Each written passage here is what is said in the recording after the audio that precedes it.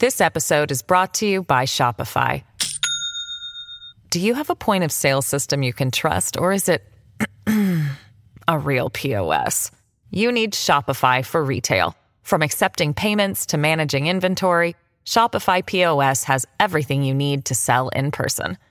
Go to shopify.com/system, all lowercase, to take your retail business to the next level today. That's shopify.com/system.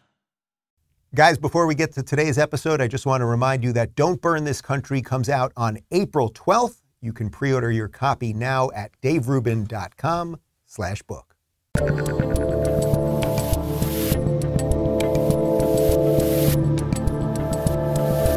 I'm Dave Rubin, and joining me today is the former U.S. ambassador to Germany, as well as the former acting director of national intelligence for these great, at least great for now, United States of America, and my friend and Californian, we're going to have to get into that, Rick Grenell. Welcome back to the Rubin Report. Dave, thanks for having me. Always a pleasure. Let's just do the California thing quick in 1 minute. What the high hell are you doing there still, man? I love this place. I can't leave. I can't abandon it. It's bad. Look, today's the filing deadline for people running for governor, Senate, congressional races, all the races. Doesn't look like we're going to have any major candidate running against Newsom. And I think that's just more of a commentary on the fact that the system here is broken. They do mail-in ballots. Democrats completely rule this place like a third world country. And so therefore, we really don't have competition. You know, Rick, I knew it was bad in Cali when I was calling people to say I was leaving, and I thought you were going to be the one guy because you were trying to clean up the rolls there, and you're still trying to do a whole bunch of stuff, and I know how much you love California. You've been there forever. But I was calling people to say I'm leaving, and everyone was like, oh, great, you know, you should go. It's time to go. Get out of Dodge. And you were the only person I thought was going to say stay, and you go, I get it. And then I was like, all right, I'm out of here. By the way, Rick, every time I mention California on the show, I put money into this jar, and at the end of the year, I'm going to be handing a whole bunch of cash, and I'm throwing in a couple $1,000s of my money for somebody that's willing to leave California and migrate to Florida. So I thought you were going to say for somebody who needs to help pay taxes because they stayed there, and so I'll gladly take the money. No, I am not paying your taxes to King Newsom. Okay, but let's get on to the stuff that I really wanted to talk to you about this week, because obviously there's this whole Russia-Ukraine situation. This is what you're an expert in as an ambassador and on the intelligence side and all of that. So I thought maybe we could start by just doing a little 101 on what you think American foreign policy should be like. So before we get into the specifics of what's happening in Russia and Ukraine, just generally what you think America's role in the world should be, and maybe how it was when you were working with that orange guy versus how it is now. Let's just start there, and then we'll jump to the specifics. Yeah, look, I think that the America First policy is a fantastic one, and it doesn't mean America alone, and it doesn't mean just simply that we bring troops home and we ignore crises around the world. I think what America First means is just that, is that we put America first. We think about our U.S. national security. That's the criteria. What is good for U.S. national security? But it also means that our allies have to stand up, and we encourage them to do so. So it's why we removed our U.S. troops in Somalia, because we said to Kenya, hey, can you kind of police your own neighborhood? It's why we wanted the Europeans to do more. And I think there's an admission, a tacit admission from the Germans right now in terms of their policy, that they believe that they were on the wrong track for 10, 16 years of Merkel. They now are completely flipped. They're better than the Senate Democrats. They're better than Joe Biden, because there's an admission now that, wow, not paying your NATO fair share of 2% was a huge mistake. So what did the Germans do? They decided to say, we're going to pay it all at once in 1 year to catch up. This is a huge admission that they have been on the wrong track for 16 years. Then they turn around and they say, we got to stop this Russian pipeline. This is historic. This is unprecedented. Don't forget, just a few months ago, not very long ago, Senate Democrats, the Biden administration, and the government of Chancellor Merkel in Germany all came together to say, drop the sanctions on Putin on the Russian Nord Stream 2 pipeline, because they all said this may encourage him. If we squeeze him too much, he's going to lash out. Well, obviously, they were wrong, and they completely got it upended. And so the sanctions should have been put on, or stayed on, we should say. But the Democrats, the Biden administration, should have kept that pressure on, and I think that we would have a different scenario. But when Putin is looking at Afghanistan, and by the way, people are not talking enough about the policy that Biden put in place to drop the Houthis from the terrorist watch list. As soon as they did that, Dave, we had a couple of months later, what did the Houthis do? They were bombarding the UAE. Abu Dhabi was receiving missiles from the Houthis. Now, this was, by official Washington, largely ignored. There wasn't a correlation made between, hey, Joe Biden and the Biden administration and all the Democrats just took the Houthis off the terrorist list. And what happened? They started acting like terrorists. And so you literally have to push official Washington to see that these weak policies translate globally into terrible situations. I don't think it's too much to say that Joe Biden's weakness is causing war, scandal, destruction. And we have to be able to shake the Senate Democrats, because the Germans now see that. And I never thought I would see it in my day. And they're certainly not saying Rick Grenell was right, Donald Trump was right, but they're coming awful close. So let's stick with that Germany situation for a minute, because so you were ambassador to Germany under Trump. And if you listen to the media throughout all of that, Trump was mean and scaring people all the time, and you went in there and you weren't listening to anybody, and the other ambassador wasn't happy with you and all of this stuff. However, things were basically working in terms of all of our international agreements. And we were at least trying to encourage people to pay a bit more, which, as you just said, now they're catching up with. Did everything shift overnight, basically, once Biden took over? I think that there's a combination of once Biden took over and once Merkel was gone. It was relatively at the same time. And, Merkelism really didn't work. We had 16 years of, and I'm passionate about this subject, is that I believe that Chancellor Merkel, in making her policy Germany first, she decided to move the German transatlantic relationship away from the West. Instead of making a Western-facing alliance where you stand with the West and you do things that benefit the West, she decided to have a foreign policy like Switzerland and be everybody's friend, and to sell cars, in Moscow and Beijing and Tehran and everywhere else. And don't forget, when I arrived in Germany, I was walking around one day and I walked past this hotel, youth hostel, and I looked over, and it was literally, I'm not exaggerating, the property of North Korea in the middle of Berlin. And I went back to the embassy and I was like, what the hell? there's a North Korean hotel, youth hostel in the middle of Berlin. I mean, they're under international sanctions. This is illegal.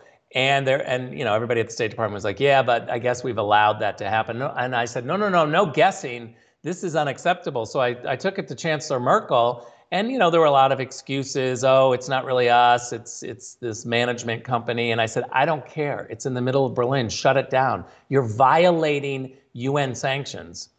They eventually shut it down. They weren't happy with me for pointing that out. But I wasn't happy with them for violating international sanctions. My point in telling you this is that they've moved away from the West for 16 years, while the German Marshall Fund has just applauded them as, this great economic power. And yet, I think that there's a difference. You can bifurcate the transatlantic alliance from the Western-facing alliance, the Western alliance. And Merkel decided to just be a part of this transatlantic alliance, which was not Western facing. She's the one who moved Germany and Europe away from the West. And now I think they're scrambling to say, yikes, we might have encouraged war in Ukraine. This episode is brought to you by Shopify. Do you have a point of sale system you can trust, or is it a real POS? You need Shopify for retail. From accepting payments to managing inventory, Shopify POS has everything you need to sell in person. Go to shopify.com/system, all lowercase, to take your retail business to the next level today. That's shopify.com/system. Okay, so with all of that in mind, none of this happened for the 4 years under the guy that you worked for. And everyone kept saying, oh, but Trump is Putin's puppet and all of these things. And yet, oddly, Putin made a move on Crimea when Joe Biden was vice president. And then he cooled it off for 4 years and then made a move when Biden was president. Are any of these things connected, or am I a crazy conspiracy theorist, Rick? I know you personally, you're not crazy. But don't forget that we should also put in there, though, that Putin moved on Georgia under Bush, under President Bush. This is not a partisan statement to say that you've got to be able to put America first and articulate the responses of the U.S. government. And, you know, I think that it's really important to point out Donald Trump, yesterday I heard him say that he was tired of Joe Biden talking about how Russia has nuclear power and is a nuclear force. And it sounds like, you know, when you say that you're scared. And President Trump said, you know what Joe Biden should be saying? We are a nuclear power and we know what to do. And that, I think therein lies the difference, is that Donald Trump was no wimp. He wasn't anyone who just said, you know, I want to bring troops home and avoid war. He built up the Defense Department. He built up America's power. He used the power with Soleimani. He was really able to show an unpredictability when it came to using America's power. But he has his criteria, and this is, I think, a really important point. What is best for the U.S.? And I'll finish by saying, you know, the State Department needs to learn this lesson, because when you talk about America first and all of the great things about what that means to be an America first advocate, it doesn't mean America alone. And there's a way to articulate America first, and I believe this passionately, that America first helps our allies and others.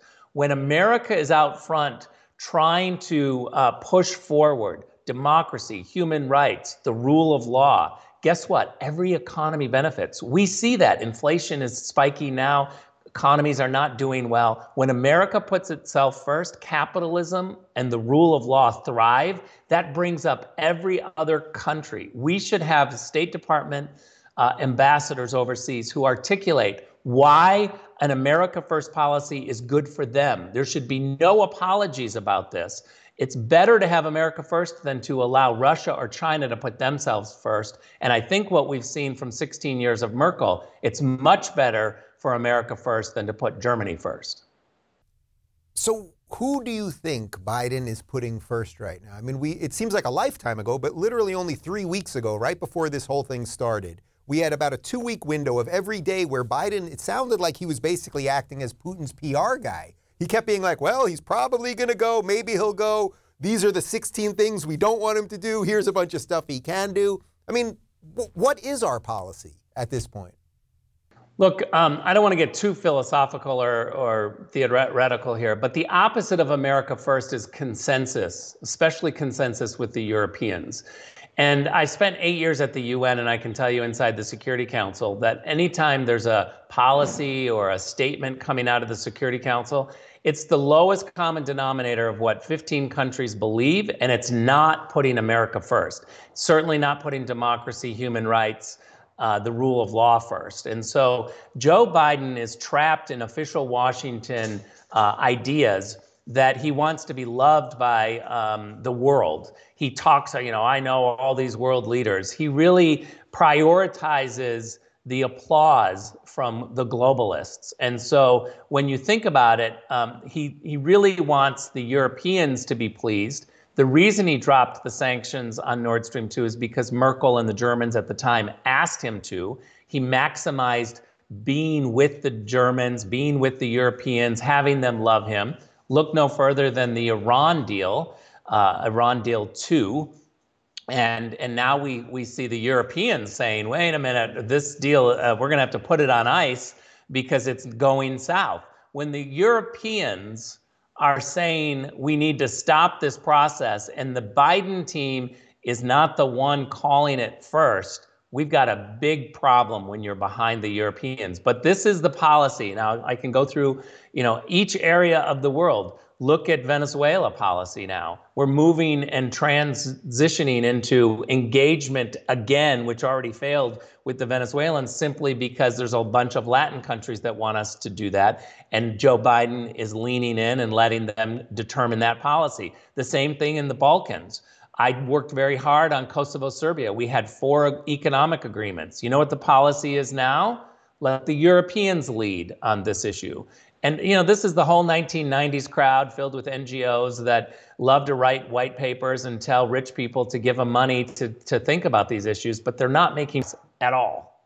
Do you think that these people, without getting too far into the philosophical part then, do you think that he at least has competent people? I mean, when you listen to Kamala Harris talk about this stuff, Ukraine is small, Russia is big, even Tony Blinken, I mean, they don't sound competent to me. Putting aside that you may have a philosophical disagreement with them on what U.S. strength should be or something like that, do they strike you as competent people? But a friend in need is a friend indeed, Dave. Look, no, they're not competent. And I blame the Sacramento media for allowing Kamala Harris as a woman and as a black person to rise and win all of these different offices simply because of her identity. She wasn't qualified. She doesn't have the capacity. And I honestly will double down on that. If you look, there's no possible way Susan Rice and Ron Klain did not prepare her with a good book of what to say and what to do and what the policy was. I don't think it was a lack of preparation. I think it is a capacity issue that she doesn't understand these issues. She's been allowed to rise to the top without any vetting from the media. There's been no push until she got into the presidential, and then the national media a little bit were like, wait a minute, you're not really ready, and so she imploded. But the Sacramento media allowed her just to, catapult and take over. I don't think she's qualified. I think Anthony Blinken should have been fired after Afghanistan. I don't understand why he's still around. He's totally weak. Wendy Sherman, the deputy at the State Department, her nickname is "What do you want, Wendy?" when she goes into negotiations. She gives away the store. She did it in North Korea, in Iran, with Russia. I don't know how many times we're going to put her forward. She's the terrible negotiator for the United States. And then, Susan Rice is behind the scenes supposedly doing domestic policy, which she's not qualified for. But I think she's pulling the string of all of these other positions. Remember, Susan Rice, when she was National Security Advisor, had 2 deputies at the NSC. One was Avril Haines, who runs the intelligence program as DNI, and the other was Anthony Blinken, who's now running the State Department. So diplomacy and intelligence all are really under Susan Rice. They're her deputies. She chose them. And that just means Obama is pulling the strings. There's this philosophy, and I think I agree with it, that Barack Obama couldn't be the far left progressive that he really wanted to be, because as a black man, he was very nervous about being, somebody who was in the middle and being accepted by all the polite sides. And I find that to be a phony, kind of analysis. But nevertheless, he wasn't as progressive as people said that he was going to be. But now unleashed in this Obama third term with a puppet like Biden, I think the reality is that Susan Rice and Ron Klain and everybody from the Obama administration is back into this Biden team, that the Obama third term is unleashed, and they really are just using Joe Biden as a puppet and as an empty suit to kind of let go and really try all these hard left progressive ideas. Since it's imploding, I think they now have a good scapegoat where they can say, oh, Joe messed it up, and maybe they'll try to adjust. See them a little bit trying to adjust, but they're not getting it fast enough. By the way, what you're saying is not like some crazy idea that Obama wanted the third term. I mean, there is that famous interview of him saying, boy, I wish I could have a third term where I was behind the scenes basically acting as the puppet master. I mean, it's his words. Yeah. So, He's you're got not just pulling this out of nowhere. Do you think that this mainly boils down to America's energy sector? I mean, if you just listen to what we're talking about suddenly in the last week and gas prices going crazy, $8 in Los Angeles, really nuts stuff, that they keep now saying, well, this is the time for the Green New Deal. This is the time for electric cars. That in some ways, this is exactly what they wanted. It's scary to think that they would view everything that's happening and somehow come up with the idea that they got to get more progressive and more lefty. But they always do, right? I mean, think do they are. ever look in the mirror? Yeah. I think they are. I think that they're reading this and saying this is our opportunity. It's crazy to think about that they are not looking at the highest inflation and the highest gas prices. And the fact that the American people are, overwhelmingly saying this is a disastrous administration, worse than Jimmy Carter. The numbers keep going down. You've even got some Democrats now rising up and saying, this blaming Putin for the high gas prices is ridiculous. But, you can't talk about these issues without talking about the dutiful media in Washington. I mean, they're allowing this to happen. I mean, the New York Times, CNN, AP, the Washington Post are literally working for the ruling party. If we saw this happening in another country, we would call it out.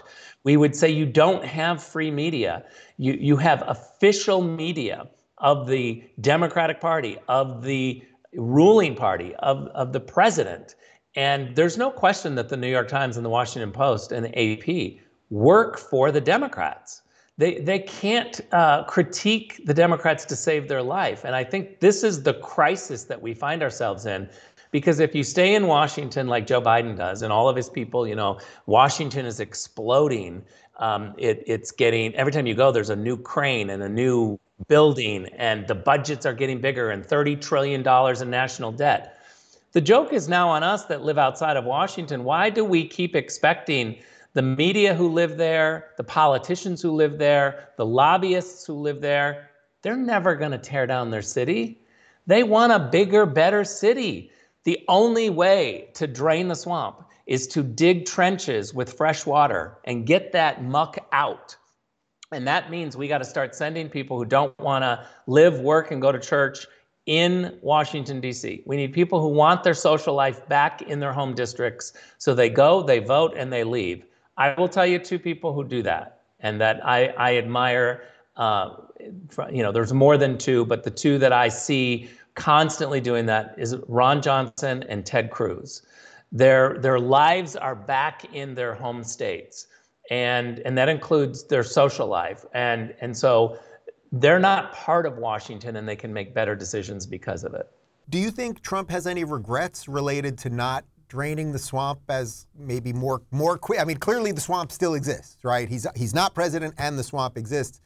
Do you think there were more things that he could have done, or it was almost just an impossible thing to do within 4 years, or maybe that he didn't even fully grasp the severity of it, how entrenched it was, and what he was really up against? So I would say, this is my opinion. I have not had this conversation with President Trump fully. I've had it a little bit on the sides.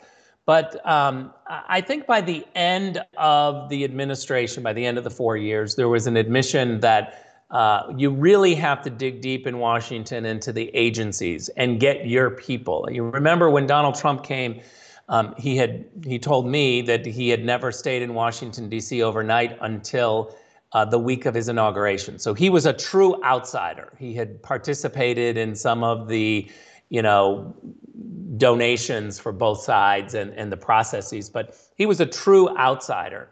And so coming in as an outsider, he was thinking like an outsider, and he thought, I got to get the White House right. I got to get the loyalists there, and you run the government from the White House.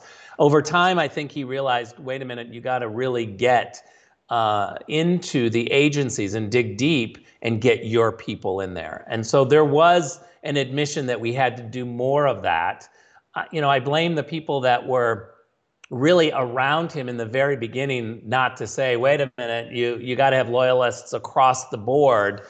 But I think that lesson was learned through time. and would have been fixed in a second term.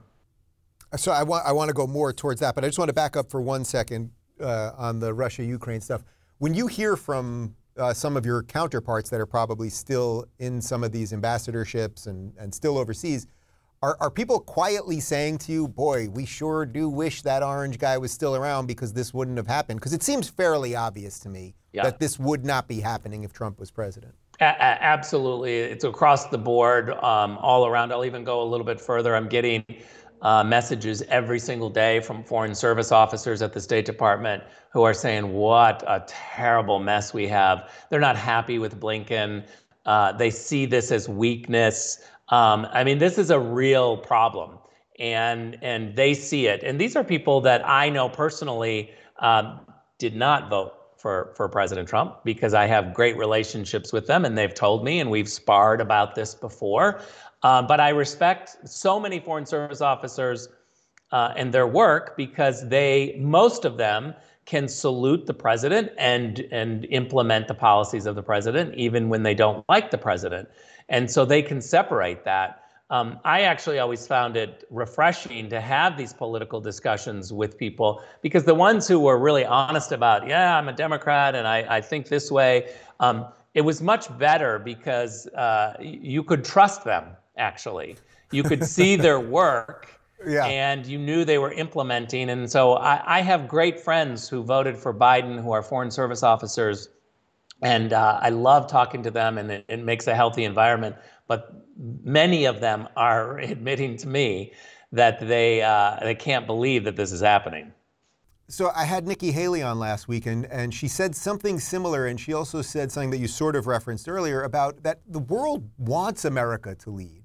It really desperately does. It loves to hate on America in a way, but also really wants America to lead. I sense that's really what you think, too, that it's like if it's not us, everybody just runs around like a chicken without a head. Yeah, I mean, look, I think Or China. Yeah, you look at the Middle East, you look at now Europe, and I would even put the Latin and South America in this category. There's an open admittance that under Trump, everything was better. They're literally able to say that now more than a whisper, and they're right. They are right indeed. I thought you were giving me a long pause for a crushing line there. They're right. I mean, what else can you say? So what do you think? Yeah, what do you think Trump would be doing right now? I mean, or what would he have done for the 2 weeks before, where Biden was basically coaching Putin in? What do you think Trump would have done then and now?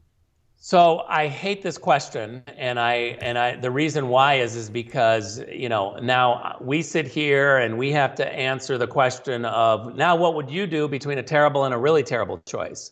Mm-hmm. Look, if I were in charge, if that's the hypothetical, right? If you were in charge, what would you do? If I was in charge, we kicked Joe Biden out of the White House. Because really what happened was Biden led us down a terrible road.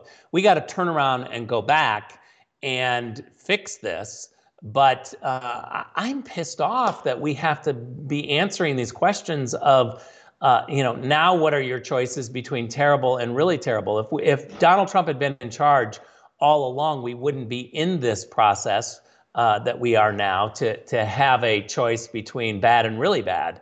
I do think that this goes back to Afghanistan and the weakness that was showed by literally having a president of the United States appear to be proud that he got 90% out.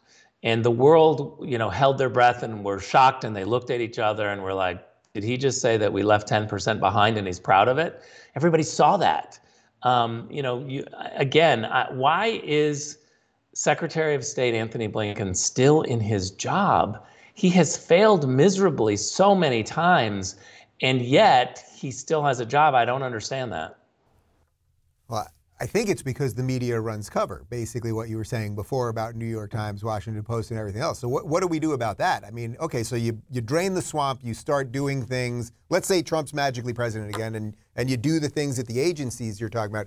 there's still this media issue that runs cover. Yeah, but you gotta about all their mistakes. You gotta just ignore them. I mean, they all have paywalls, so don't pay it, and then you won't read it. And the reality is that with social media, you can educate the public about what the government is doing and be transparent. That's the goal. The goal is to get information, transparent information, honest information to the American public. We have developed the system of a filter that the media think that now they are in charge of information to the American people. Social media upended that, just like, our phones having our bank accounts on it. We don't have to go in and see the teller anymore. We get to go straight to our account and we get to transfer money and control it. It's not unlike the media, and that's why I think they're clamping down on getting Trump off social media. They don't want to see a debate. They want to control it. So they're applauding it. It's terrible for this country. It's why first and second generation Americans are the loudest pro-Republican, pro-Trump group, because they left fascism, they left totalitarianism. They know what it's like, and they see the signs with the media. Some of the proudest members of the America First crowd are first and second generation Americans. You want to know who the problem is in this country? Seventh, eighth generation white liberals who haven't traveled enough. They don't understand how great America is. I'd like to have them travel a little bit more, and then they will stop tearing our country down and realize that we're the greatest country in the history of the world. Yeah, wait, can you go a little further on this sort of second generation? Like we're now seeing a huge explosion in conservative Latinos. That's one. Trump made major inroads in the black community. It's a little unclear where that sits now at the moment. But can you talk about that? Because that seems to me to be the future of this thing, not because of the color of their skin or even their ethnicity, but because of the value stuff. Yeah, well, look, I don't even think that it's just the Hispanics and Latinos anymore. Certainly we know the stories of Cubans who have left totalitarianism and fascism, and they become this rabid supporter of freedom. But it's I'm in Miami, man. Come visit me. You'll see it. I have a joke about Miami, which I can't say because they'll hold it against me forever, but it's a very funny one. I'll tell you personally. I love Miami and I love South Florida because it's so filled with people who are freedom fighters. Yeah. And if you've ever had a taste of not freedom, you want freedom. And so I think what's happening too is Eastern Europeans, Chinese Americans, Taiwanese Americans, people who have lived Russian Americans. I actually have some friends in LA who, born and raised in Russia, who live here. They're some of the most pro-Trump, positive, love America patriots that you've ever seen, because they are like the canary in the coal mine for what's happening in our society, for institutions that take away our freedoms. And I think you've got to listen to first and second generation Americans, tell the story of why they came to America. And we have a problem with those in this country who don't travel and who continue to think, I'm going to write a big check to BLM or something because I feel guilty, and America is a racist country. And that's not what the people who are coming here are seeing. They're seeing a great place filled with freedom and democracy and opportunity. And yet we need to get these white liberals who have been here for too long, who I call fat and happy, we need to get them traveling so that they can see how great America is. Rick, you could correct me if I'm wrong, but I'm pretty sure that all of those rich white liberals in Beverly Hills never voted to defund their own police. Isn't that bizarre? Of course. It really not their own. You've mentioned America First a few times, and I spoke at a Republican congressional event here in Miami a couple weeks ago. It was for about 80 Republican congressmen, and I was taking them questions after, and one of them asked me if they felt that the America First branding was okay, or was it too, because of the way the media talks about it, was it too associated with racism or white supremacy or something? Obviously, I know you don't think that, but what do you think that do you think there's anything that has to be done in terms of branding so that when people hear America First, there isn't like some sort of knee-jerk reaction because of the way the media talks about it? I mean, look, or again, it's ignore the media. I think I Yeah, I maybe mean, answered I the think you got question. to ignore the media and not Yeah. play into them. I mean, they have silly arguments. Everything is racist, sexist, homophobic. You know that. And I think the more you just ignore them, go straight to truth telling. Social media is really powerful to be able to go straight to the people. We got to do more of that. We need help from Republican senators to fix this big tech problem of how they try to silence us. I think we got to grow our own media. I think it's okay to say that we're always going to have media that are on the left or the right, that they bring their personal bias into this. I think the danger comes when somebody stands up and says, I'm unbiased.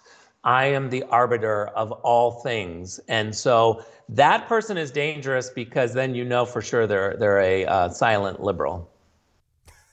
Yeah. Well, scratch a progressive, find authoritarian. Sort of backtracking again. What do you make of just sort of the worldwide response to this? You know, in the last couple of days, we're banning Russian vodka now. Chase and MasterCard are booting Russia from their systems. There's all this talk about SWIFT. I mean, that the whole worldwide system, not just nation states, but corporations, everything seems to be coming down on Russia. Does that feel organic to you? Look, I think the corporate world is groupthink, right? I mean, right after January 6th, all the corporations were like, we're not going to give any money to any Republican. And so it's this reactionary thing. You know, some of those same companies refused to shut down their operations in Russia. I think it's okay that companies are always going to act in their own financial interests. We understand that they want to sell, they want to make money. The public has a big role to play here. You know, how do we get people to put pressure so that human rights and values become part of it? And I'm not a purist. You know, I will go shop at places where they give most of their money to Democrats. I'm not going to be one of those people. But there are moments where I think you got to take a stand. I'm not a big believer in saying that we're going to boycott certain things, but I think that you can use your own power of your money. You have the choice. Right now, I think with what Russia is doing, we should apply financial pressure, personal financial pressure, and SWIFT, and companies should recognize that this is a belligerent moment from this country. But I also think that 69 countries criminalize homosexuality, and some of these same people who moralize about, oh, I can't do business with Russia, they're doing business with countries that will put a gay person in prison simply because they're gay. And so where does that line stop? I'll also say, I've gotten hit from the foreign policy establishment because I said that I won't sign any letter that says we should have a no-fly, implement a no-fly zone now, or even a humanitarian no-fly zone. The idea that there's a light no-fly zone or a partial no-fly zone is ridiculous. A no-fly zone is meaning you're going to shoot down a Russian plane. You got to shoot something, yeah. Yeah, and I'm all against that. I do think, though, that the line in the sand is a NATO ally. We have a treaty obligation. An Article 5 wire is tripped if there's an attack in Poland or on a NATO country. That's a different story because we got to set boundaries and we've got to enforce boundaries. What you see going on in Ukraine is heartbreaking, though. It's terrible. I mean, I watch, but all of the media are focusing on that. And I continue to believe that if the media all moved to the Congo and start telling us the stories of what's going on in the Congo, there'd be calls from neocons and others to have a no-fly zone in the Congo. And then they'd move to another country, and it would just be this perpetual problem.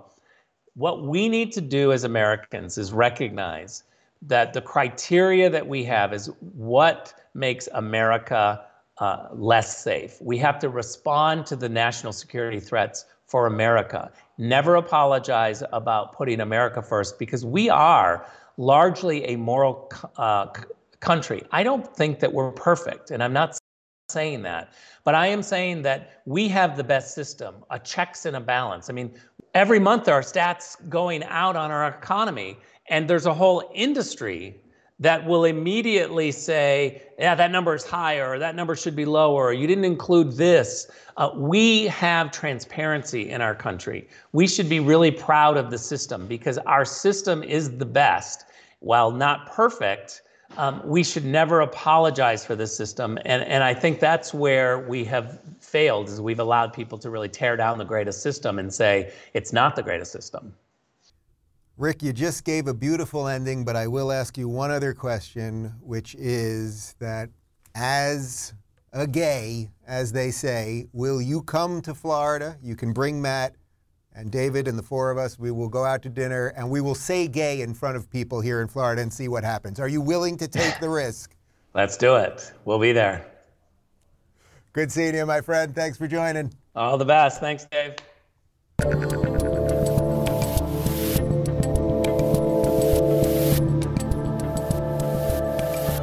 Thanks for tuning in to the Rubin Report. Don't forget to review, share, and subscribe to this podcast. If you're looking for early and exclusive content, you can join me on Locals at rubinreport.locals.com.